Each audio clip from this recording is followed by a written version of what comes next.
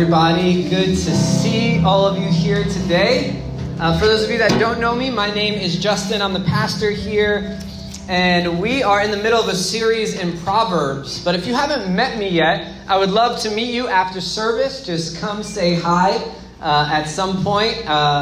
It would just be nice to meet you. But yeah, like I was saying, we're in the middle of a series on Proverbs. We've covered a lot of fun topics. And this week we have another topic that I'm really excited to talk about. It is the topic of alcohol. Alcohol. Blame it on the...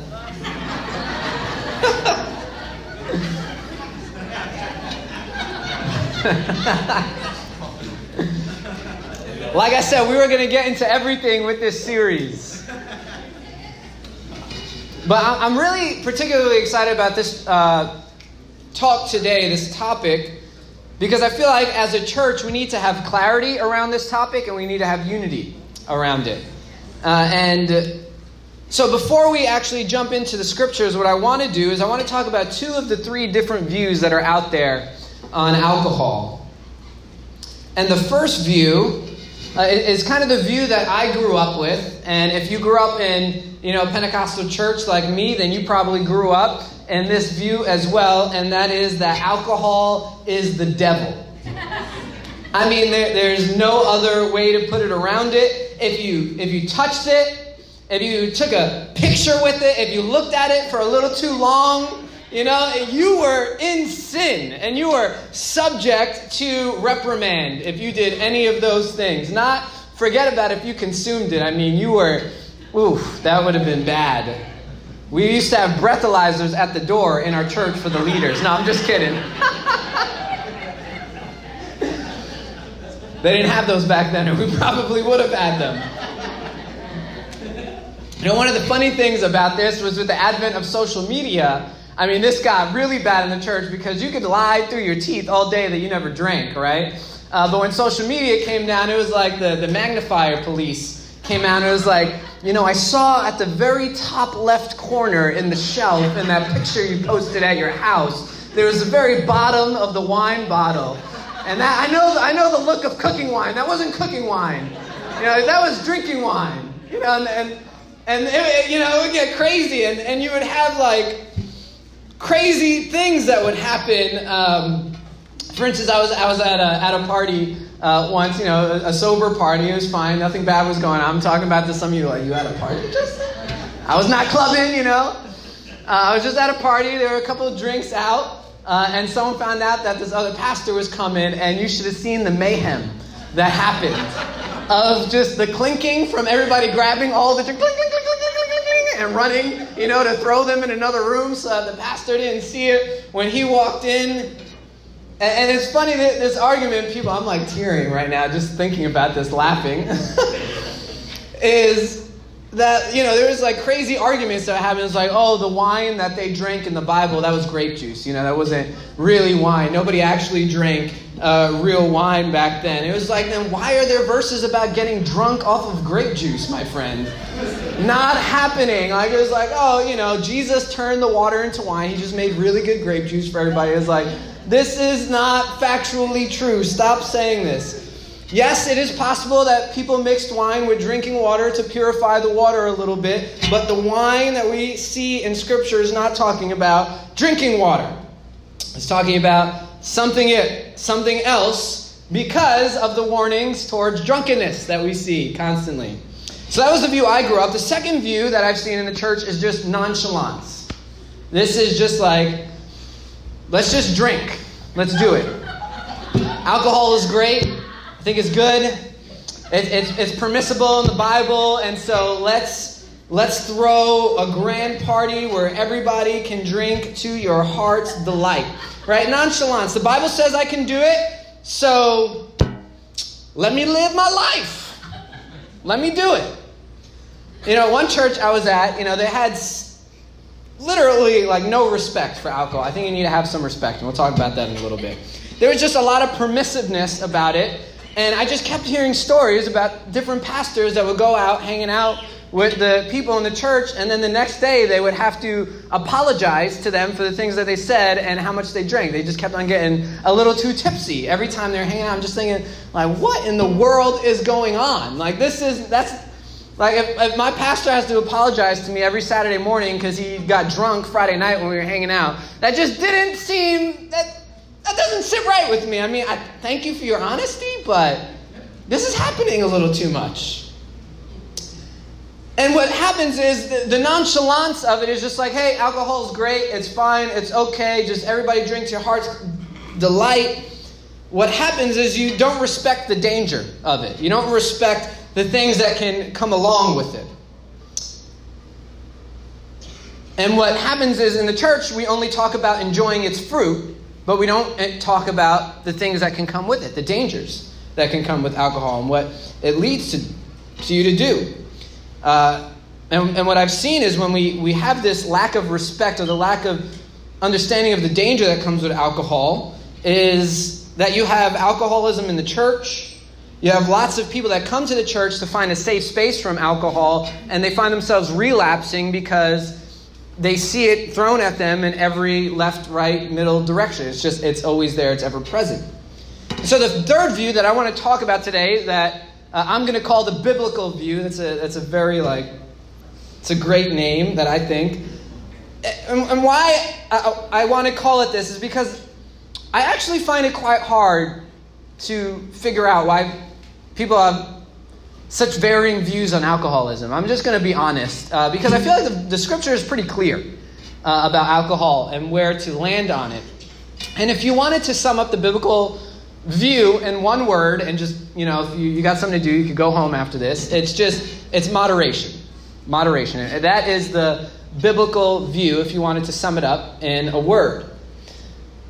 But like I said, oftentimes I wonder why there's so much debate about this word or this topic, and because I feel like Scripture is pretty clear. And what we're going to do is we're going to go through Proverbs today. We'll have little snippets here and there from other places in Scripture, but we're going to mainly stay in Proverbs, as we've been doing, because I think Proverbs adequately covers this topic pretty well. And so where I want to start off today is in the second camp of where is alcohol okay? Where is alcohol okay? And so for those of us that grew up in legalism, you may already start to be shriveling inside. What are you talking about, Justin? It is never okay. Just calm down the legalistic devil for a minute and let's just read the scripture together for a moment. I'm going to cast it out in a minute if I keep feeling it. So the first place that we see that alcohol is okay is at the feast. And let's read Proverbs chapter 9 together, verses 1 to 6. It says this: Wisdom has built her house. She has hewn her 7 pillars. She has slaughtered her beasts. She has mixed her wine. She has also set her table. She has set out her young women to call from the highest places in the town. Whoever is simple, let him turn in here. To him who lacks sense, she says, Come, eat of my bread and drink of the wine I have mixed. Leave your simple ways and live. Walk in the way of insight. So what do we see happening here? What is happening here is wisdom is setting up a feast. The writer is personifying wisdom, and wisdom is gathering a feast and calling all the fools so that they can learn in the feast. The people that want to learn about wisdom, the simple people that lack understanding, she says, come and hang out. Come to my feast. Eat and drink with me. Guess what is at this feast? Wine is at the feast. It is clearly not shown in a negative light here, and actually encouraged to enjoy in the feast. And we see this same thing in Deuteronomy chapter 14. We actually covered this, that every year what happened was the people brought in their tithes in Deuteronomy 14. It wasn't a cash economy back then, so they would literally bring their tithes, right? They would bring their sheep or their oxen or their fruits or their produce. They would bring it. And part of the tithing feast that they would have was they would enjoy some of the fruit of their tithes. And they would have wine and alcohol at the feast. So we see that it is okay to have at the feast. It is clearly not shown negatively, and we see it multiple times in the scriptures being okay. And it can also be a blessing from God. Did we know that? Wow, some of our heads are exploding right now. In Proverbs chapter 3, verses 9 to 10, it says this: honor the Lord with your wealth and with the first fruits of all your produce. And what is going to happen? Your bams will be filled with plenty, and your vats will be bursting with wine. Here we see a blessing from God, including greater wine production. That is a blessing that will happen, that could happen, is greater wine production. Right? The next allowance that we see is in Proverbs 31, chapter 6. It says this: give strong drink to the one who is perishing, and wine to those in bitter distress. So there's a little debate on this verse, on what it is used for. And we're going to look at both topics, but I think both of them are fine to look at, and we can kind of see clarity with both of them, that they actually are both okay, and we see that both being okay in two different places in Scripture. So the context of this right here in Proverbs chapter 31, verse 6, is that the writer actually says kings shouldn't drink wine because they should not ever be in a place where their judgment can be impaired.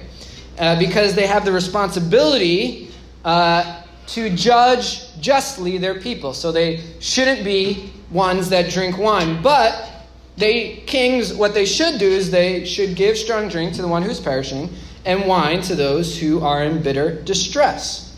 So the two kind of camps that I found with this verse are, the writer could be talking about, one, this is a medical use of wine that help those that are sick, right? Because we know that alcohol does have some medicinal benefits. Now, don't get crazy. People are going to be like, this is why I'm drinking. This is why I'm smoking weed right now. It's the medicinal benefits of it. I went to the doctor. I gave him a $200 on the table, and he gave me my card to go get my dispensary, and I'm good now. Like this. So let's not get crazy. There are actually, and we see in 1 Timothy that Paul suggests that Timothy drink some wine to settle his stomach because he was having some stomach issues. So this is one view. The second view that we see possibly here is the king throwing a feast for the poor to enjoy a night and forget their poverty. And again, we see this aspect of the feast. We see it in Deuteronomy chapter 14. We see this used in other places. So either one is okay, and either one is an okay translation of this verse, that it can be used for medicinal purposes, and it can be used for throwing a feast to make people feel better. Another example we see, and we're going to leave Proverbs for this one, but same writers for the most part, Ecclesiastes chapter 5, verse 18, says this: behold, what I have seen to be good and fitting is to eat and drink and find enjoyment in all the toil with which one toils under the sun, the few days of his life that God has given him. For this is his light. Lot, sorry. I know, I got the police over here correcting me. So what does this say? Essentially, after a long day of work, it is okay to enjoy a glass of wine. Now, before all of you on your way home go and raid the liquor store on the way home, let's continue reading Scripture together, because I can already see some of you getting your bank account like, how much money do I have in my pocket right now? Liquor stores, I think, are open now on Sundays. There was a time where they were closed on Sundays, but before we do that, before we go stock the bar at our house, let's continue to read. And this is where I'm going to give us some statistics about alcohol, because I think it's not only important to understand the context of Scripture around it, but we have to also understand the context of America around alcohol. It's very important. Like, if we are talking about alcohol in America and talking about alcohol in Europe, we're really talking about two very different things. And I'll tell you why in a second. Because in America, 20 million people suffer from substance abuse today. 20 million people. That is a staggering number. That is a lot. That is getting very close to the 10% mark. Not quite there, but very close to the 10% mark. That is how many people are suffering with substance abuse. Now, this includes drug and alcohol abuse. But what's interesting about the U.S. is the U.S. has the largest substance abuse problem, larger than any other country in the world. The U.S. has the largest substance abuse problem, larger than any other country in the world. So this understanding and context helps us form a view of alcohol as a church today. And we're going to continue to read, and we're going to form that view through reading Scripture together. But we have to understand this one point. And I think this may be where the gray areas come and why there's so much debate, is that there are a lot of good things that God gives us. But when we do those things in excess, they lead to destruction. When we do those things and misuse them, they become sin and lead us to death. I think sex is a great example of that. Sex is a great gift that God gave to humans. It is incredible. If you've ever enjoyed sex in the context that it's supposed to be used, you can adhere that it is an incredible thing to enjoy. But sex can be taken out of context and can be used to destroy your life, can be used as a symbol of sin or a type of sin that leads to death, that leads to destruction. We have many people here that can adhere also to that. So alcohol is very much like that. It is a good gift that has been given to us by God that in excess will lead us to destruction. So Scripture gives us very clear and ample warning for this when it comes to alcohol.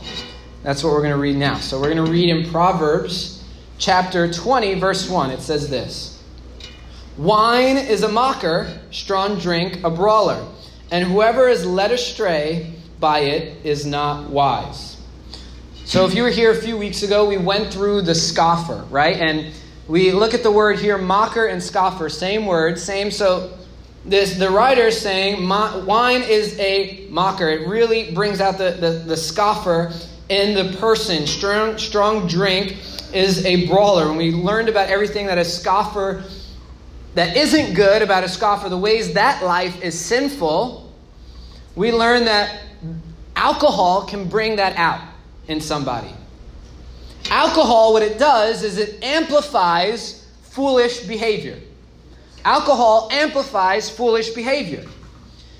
And so if you are prone, like if we were going through the fool, and we went through the scoffer, we went through the sluggard, if you find yourself prone to that type of living, prone to the living of the fool, prone to the living of the scoffer, then really what you should understand about alcohol is it is a good idea to stay away from it. Because what will happen is in your life is if you are the scoffer, if you are the fool, and you add something on top of that that is only going to amplify that behavior, then you have to understand that it is a great idea that maybe I shouldn't amplify this thing in my life. The first thing that I need to learn is discipline and gain wisdom. Now, once I learn discipline and gain wisdom and walk in the way of wisdom, then alcohol will not be a substance that amplifies our foolishness. It will be something that can be used in how God intended it, which is something that is good, as a gift. But many times what happens is we will read Scripture and we will see the permissiveness of alcohol, and we will not understand the danger of it, not understand where it could take me and where it could lead me. And so then I find myself not only as a fool and a scoffer, but now I'm adding something to my life that does not become a good gift, but becomes an amplification of the sinfulness in my life that is already there. And so we have to begin to understand the dangers of alcohol and where it can lead us. And what Proverbs 23, verse 29 to 32 does is it begins to explore this life a little bit more. And so we're going to read this together and explore this a little bit more together. It says this, starting in verse 29. It says, "Who has woe? Who has sorrow? Who has strife? Who has complaining? Who has wounds without cause? Who has redness of eyes? Those who tarry long over wine." Right? If you are seeing yourself that you have a lot of strife in your life, if you find yourself complaining a lot in life, if you have a lot of sorrow in life, if you have a lot of wounds in your life, what happens? alcohol is not a good place to go, because what will happen? It will only amplify. It will not help these situations. It will actually hurt these situations. It will amplify. It will make it worse in your life. So those who tarry long over wine. Those who go to try mixed wine. So mixed wine was a little bit stronger than regular wine. They would put spices in it, cinnamon, some other things that would actually add to the potency of the alcohol content in the wine. Do not look at wine when it is red, when it sparkles in the cup and goes down smoothly. In the end, it bites like a serpent and stings like an adder. Your eyes will see strange things, and your heart will utter perverse things. You will be like one who lies down in the midst of the sea, like one who lies on the top of a mass. They struck me, you will say, but I was not hurt. They beat me, but I did not feel it. When shall I awake? I must have another drink. Right? This passage is talking about the life of the alcoholic. The details of the drunkard. The thing about alcohol is it is a real addiction. This is not something to joke about. This is not something that's funny. It is something that truly destroys somebody's life, as we can read here. You may be here and have struggled with the addiction of alcohol or struggling with it currently. It is a true thing that can hurt and can destroy. And so that's why the camp that is dismissive about the danger of alcohol and very nonchalant about it, I find that, people are like, I drink a lot, but I only get drunk once in a while. You should stop drinking. If you have a routine of getting drunk every so often whenever you go drinking, then you should not be getting around alcohol. Imagine I told my wife, I lust all the time, but I only sleep with the girl every once in a while. Right? That sounds crazy. But that's exactly what we're saying to God. That's exactly the exact train of thought that we are saying to God. That, I can enjoy this every once in a while, but sure, it leads me to break my covenant with you. Sure, it leads me into sin every now and then, but you're cool with that. You're okay with that. Right? We sound like Adam. It was the woman you gave me, taking no ownership over our sin. What we need to understand about America, and why I read that stat, is because this is an important topic in the church today, because so many people in the church today are struggling with it. What I found about statistics is a lot of times the statistics that you find just regularly in the world are the same statistics that you will find in the church. And I don't think that's a bad thing. I think the church is filled with broken people, as it should be. If we are a place of only righteous people, of only perfect through him people, then what would happen is that we would be forsaking the mission of the church. We would not truly, in my opinion, be a church. And so what we have is we have the brokenness amplified not only of humankind, but of the country that we live in surrounding us in the church today. What alcohol does is it affects your judgment, it affects your choices, and it affects your stability as a person. And this is why it needs to be respected and understood as possibly dangerous. And what I want to look at these last couple of verses here. In verse 33, it says, your eyes will see strange things and your heart utter perverse things. Now, if you've ever experienced being drunk, then you know that this is just telling a true story, that your eyes will see strange things or you will utter perverse things. What happens is, like I said, this amplifies the things that are happening in our heart, or creates a mode of something that we are not. It takes away our consciousness and robs us of the ability to obey and to be holy like Jesus is holy and like God is holy, and what he causes us to do. To say things that maybe we wouldn't have said, to do things that we wouldn't have done. This is the life of alcohol. This is when it is consumed too much, when it is abused, when it becomes ranging from enjoying a glass of wine to becoming an alcoholic, these are serious problems that begin to happen. You will be like one who lies down in the midst of the sea, like one who lies on the top of a mast. So if you know a boat, the top of the mast is the very top of the boat, and it is the most unstable part of the boat. So it is a thing that sways back and forth. What happens is saying that alcohol will make your life incredibly unstable. If you give yourself over to alcoholism and allow that addiction to run wild in your life, and you give yourself over to drunkenness, what it does is it creates the instability in your life, like you're sitting at the top of the mast of a boat, and every wind that hits you, you're getting tossed to and fro.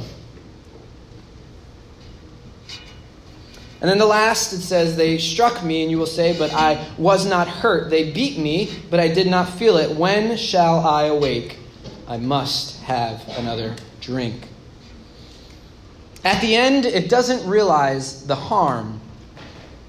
And that's one of the biggest dangers of substance abuse is it begins to feel, to not feel, to numb the pain. And then when it comes back, what does it want? It just wants one more. Just give me another drink. Just give me another hit. It's a vicious cycle. Because it numbs you from the pain and the wounds and the brokenness that it is adding to your life. But then just wants another one at the end of the story. Just brings yourself to another drink.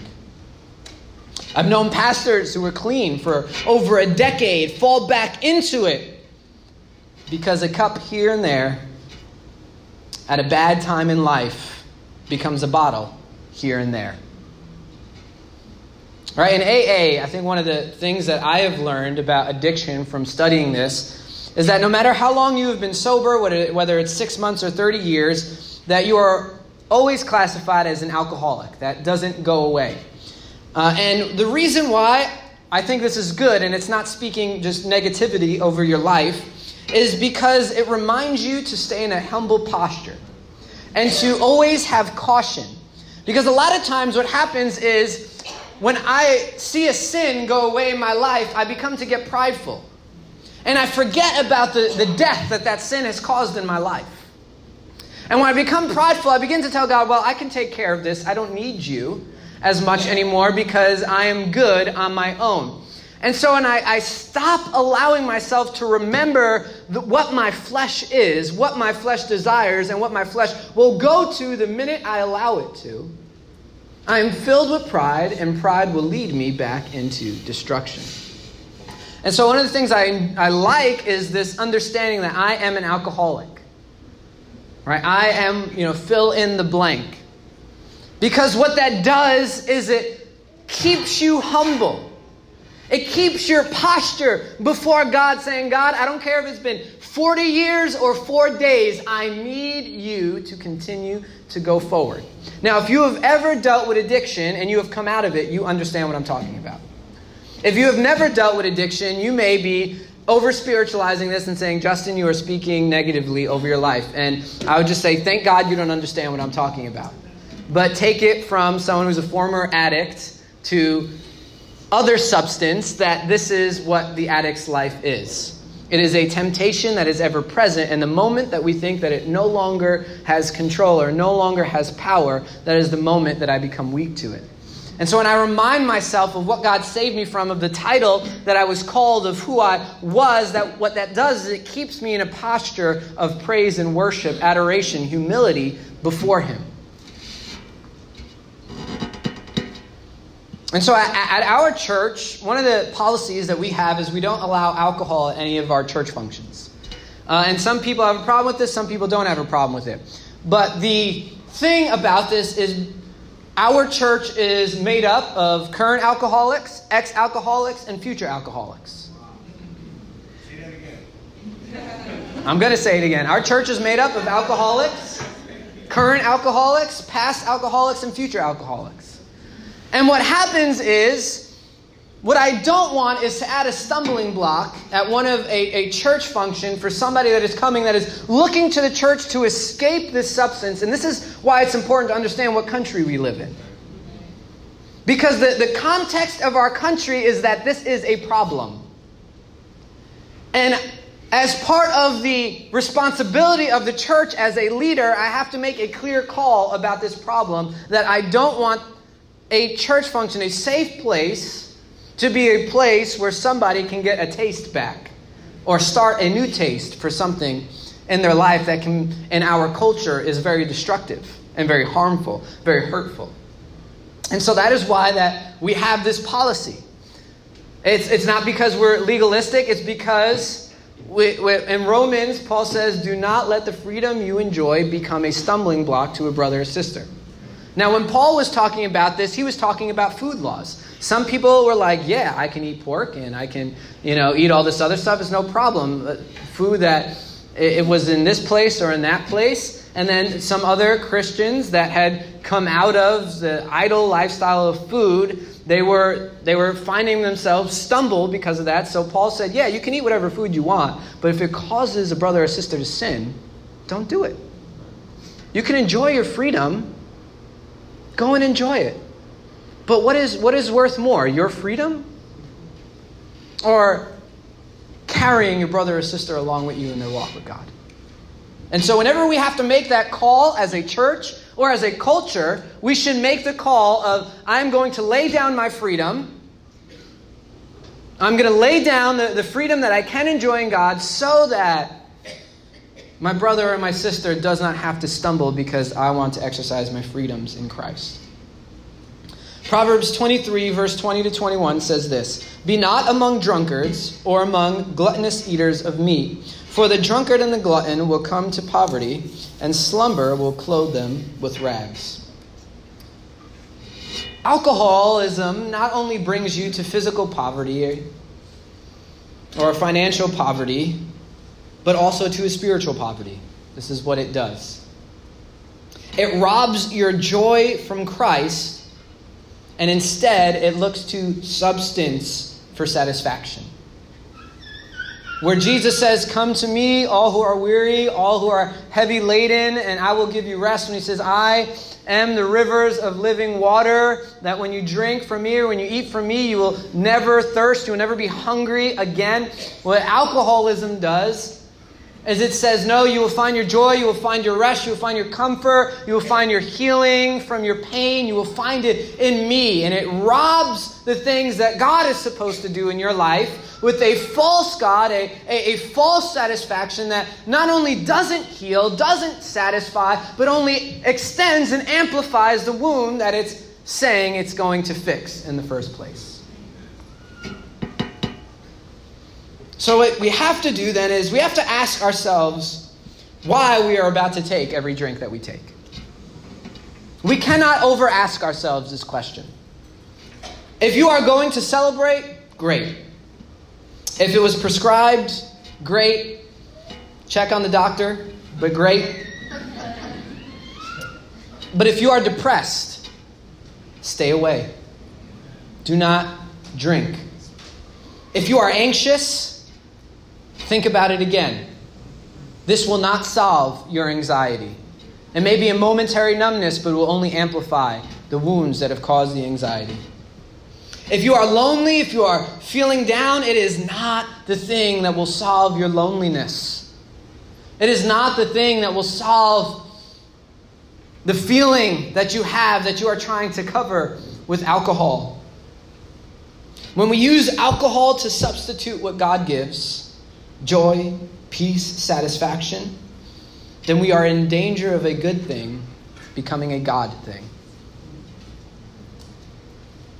So if you have struggled with alcoholism before, I would say none of these occasions are okay. If this has been something that you've struggled with before, stay away. Right? If you walk away from this sermon as a previous alcoholic and you say, well, actually it is okay for me to drink, and do not let the taste hit your lips. There is not freedom to do that today. because we want to use wisdom from the book that we are reading, and wisdom and understanding says this is not something you should do. Wisdom learns from people who have been in the situations you have been in so that you do not have to repeat their folly. And the wisdom from alcoholics who have relapsed is never take another alcoholic drink again. That is the wisdom from alcoholics who have relapsed. And what we see situations that look okay on the outside but turn into alcoholism. One thing I see constantly is moms who want to unwind from their day. You know, their kids have been going crazy. Kids go to sleep. I'm going to have a glass of wine. I'm going to have 2 glasses of wine. I'm going to have 4 glasses of wine. I'm going to have 5 glasses of wine. What I've seen in our culture today in America, I've seen dozens of moms become alcoholics because they've used the excuse of my kids gave me a hard day and I need to unwind as drinking an entire bottle of wine. I've seen guys sad about life go to the bar to find their comfort, to find their friendship, not with people, not with what God tells you to be in community with, but with alcohol. See, alcohol is the friend that is not there to help. Alcohol is the friend that is there to use you, to abuse you, and to take you of everything that you have. Alcohol is not your friend at the end of the day. Substances are not your friend at the end of the day. They will not do what God has promised to do. Right, we may say, well, I'm coming home from work and I want to de-stress. I want to feel better. I had a hard day. You say, go to God for your de-stress. Go to God to give you an easy burden. Go to God to give you a light load. Substances and alcohol, these are not things that you go to lift and lighten your burden. God is the one that you go to. Jesus makes that very plain, very clear. And when we do these things, what happens is poverty will find you, whether that's spiritual or physical, and probably both. So what I want to do today that's a little bit different than usual is we're going to talk about kind of next steps. If you are dealing with, if you are an alcoholic or you've been dealing with substance abuse, the point of today is not to make you feel bad, but the point of today is to help you know where to go as the next step. So there may be some of you that find yourself right now struggling with alcoholism. You've been struggling with alcohol abuse in your life. You've been struggling with drug abuse in your life, whatever it is, narcotics or alcohol. There has been a substance abuse, and you are here and you are struggling with that. And so what I did is I wanted to ask, I asked 2 people to come and just, one to share a testimony and one to talk from a place of experience, of knowing what this life is and being free from it for many years. And so I'm going to invite Angel and Mike to come up here. Lopez, where are you?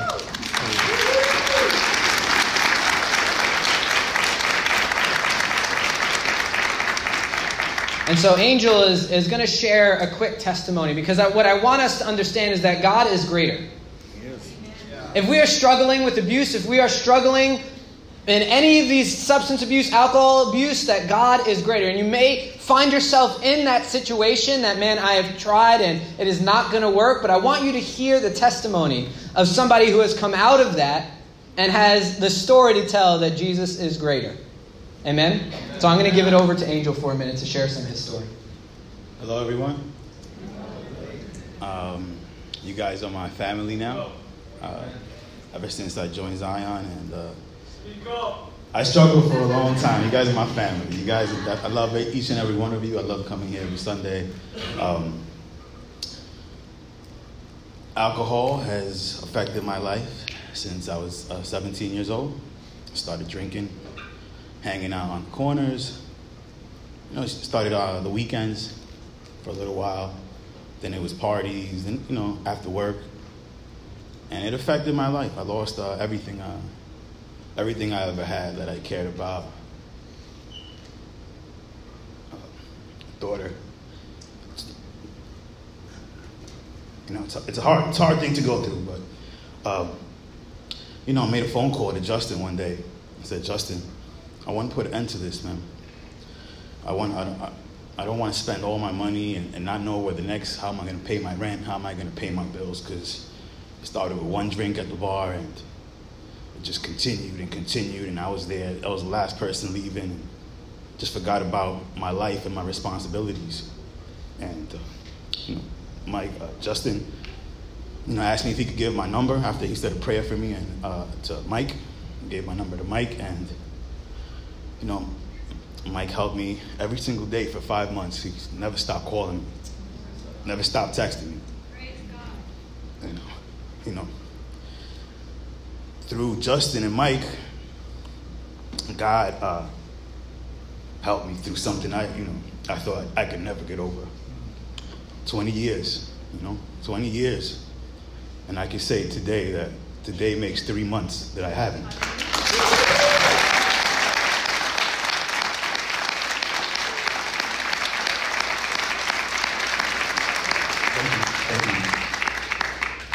I haven't smoked any marijuana.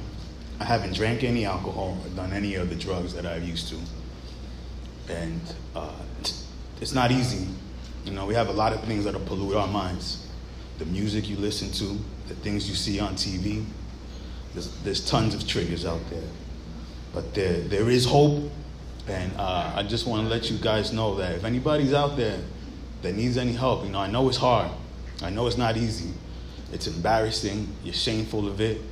And, but there is help for you guys here. Amen. Call somebody, ask for help. Take that first step.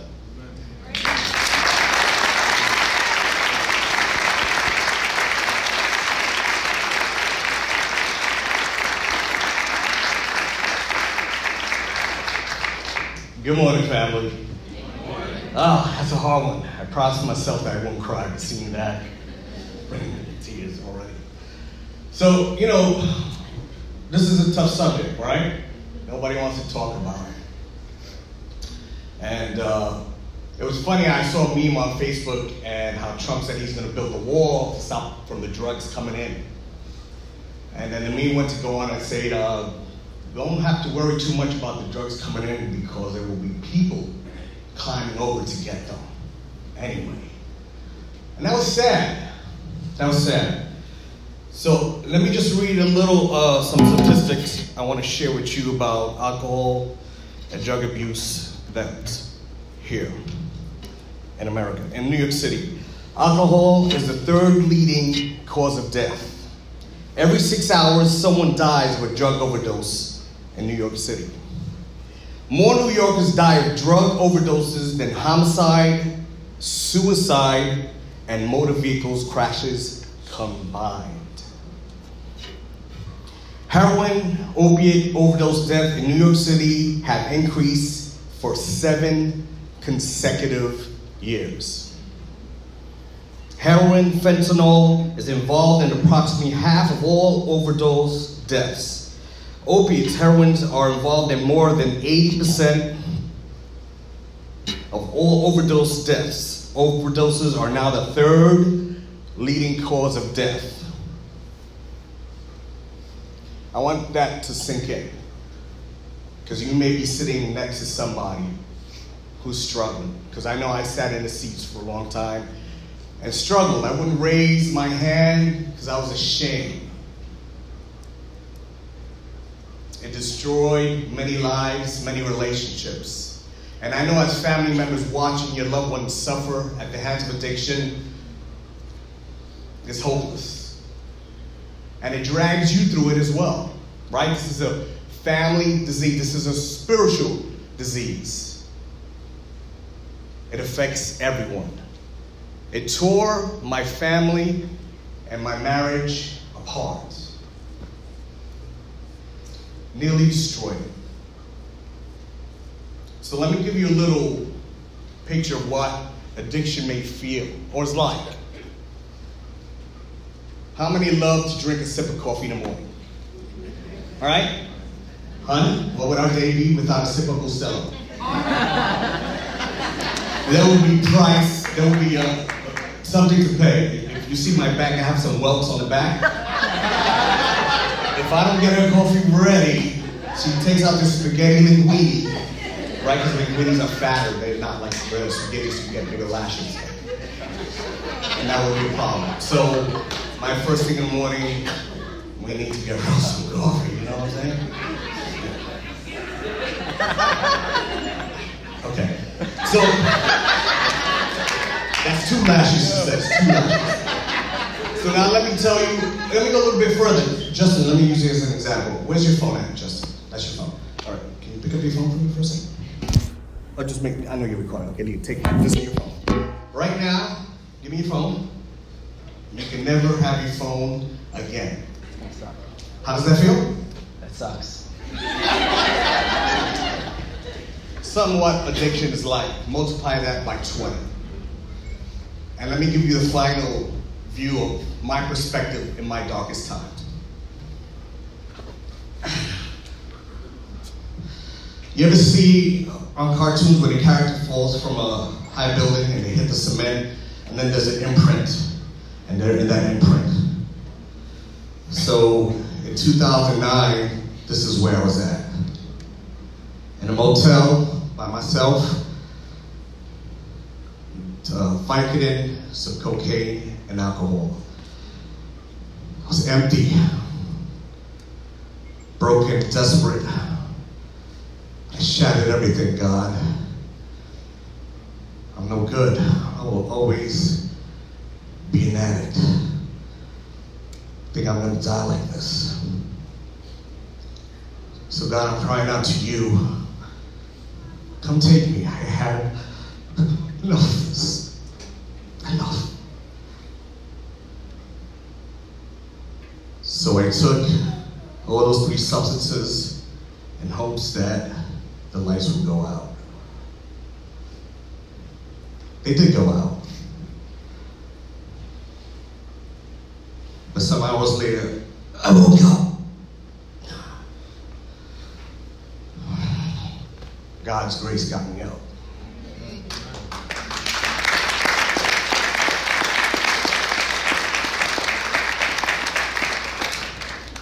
And that's where my journey began into sobriety and recovery. Were there some tough times? Absolutely. My family, my children, they supported me. And it's going to take a family effort to do this. We can't do it alone. And I know the family that you're tired, the wife, you're angry, you're upset, you're mad, you're frustrated. But keep your eyes open in your heart. Don't harden your hearts because your loved one is suffering from the disease addiction. Some of us say that addiction is as serious as cancer. But keep praying. Keep praying. And we want to support you. We want to be a community within a community that's going to attack this as well with you. Yes. We're going to put a spiritual salt on that. Yes. And we have resources. We want to surround you as a family. Surround a family member. Put you in a direction for you to get healing. Or maybe it'll go healing with them or together. We're not sure how we're going to do it, but we're going to help you. We want to do that. We want to be here for you. And I want to thank Justin for giving this opportunity for us to talk about this conversation. Thanks.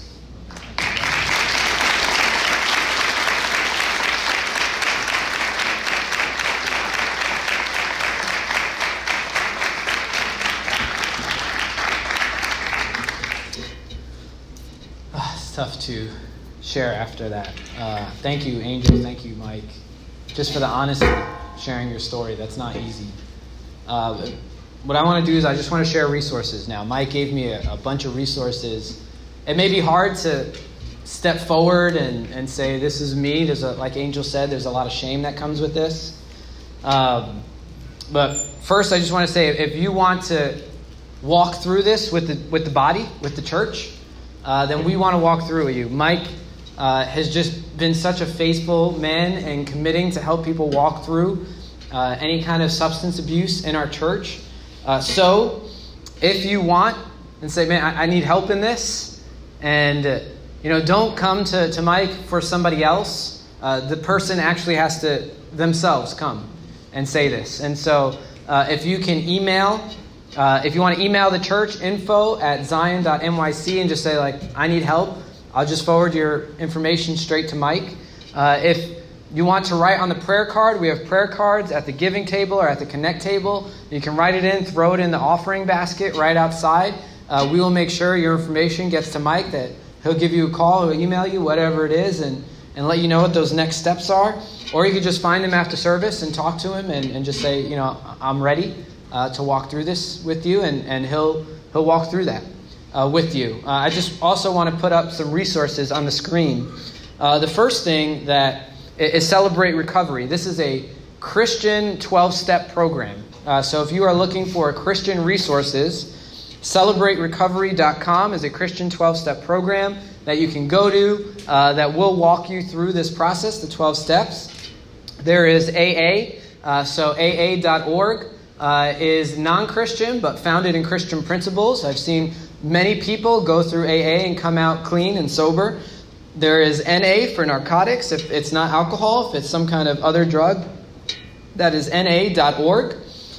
Then there's Smart Recovery, SMART Recovery. So if you're an introvert and you have a hard time like going to the group meetings, this is online recovery. So you can go online and join a class online and start the process that way. Then if the last resource is for friends and family. We know, like Mike said, this is not a singular problem. This affects friends, this affects families pretty robustly. And so if you are in that camp, ALANON, that is NYCALANON.org. You see it on the screen. You can write that down, go on there, and they have a whole support system, resources for friends and family members that struggle through this. But the thing that we have to know is that Christ is greater. And what alcohol, what drugs, what all addictions, what they will try to lie to you and tell you is that Christ is not greater. You've tried things before and they haven't worked. It's going to be too hard. And that is the lie of the enemy to keep us in our sin and in our addictions. And sometimes we don't recognize that lie until we have reached rock bottom. But today I'm praying that the Holy Spirit can intervene in your heart and in your mind and expose the lie of the enemy, expose the lie of sin, that this does not have to be something that you carry with you. This is not something that you have to live with for the rest of your life, that there is freedom and that there is healing that comes with Jesus. Amen? Can you stand with me as we worship?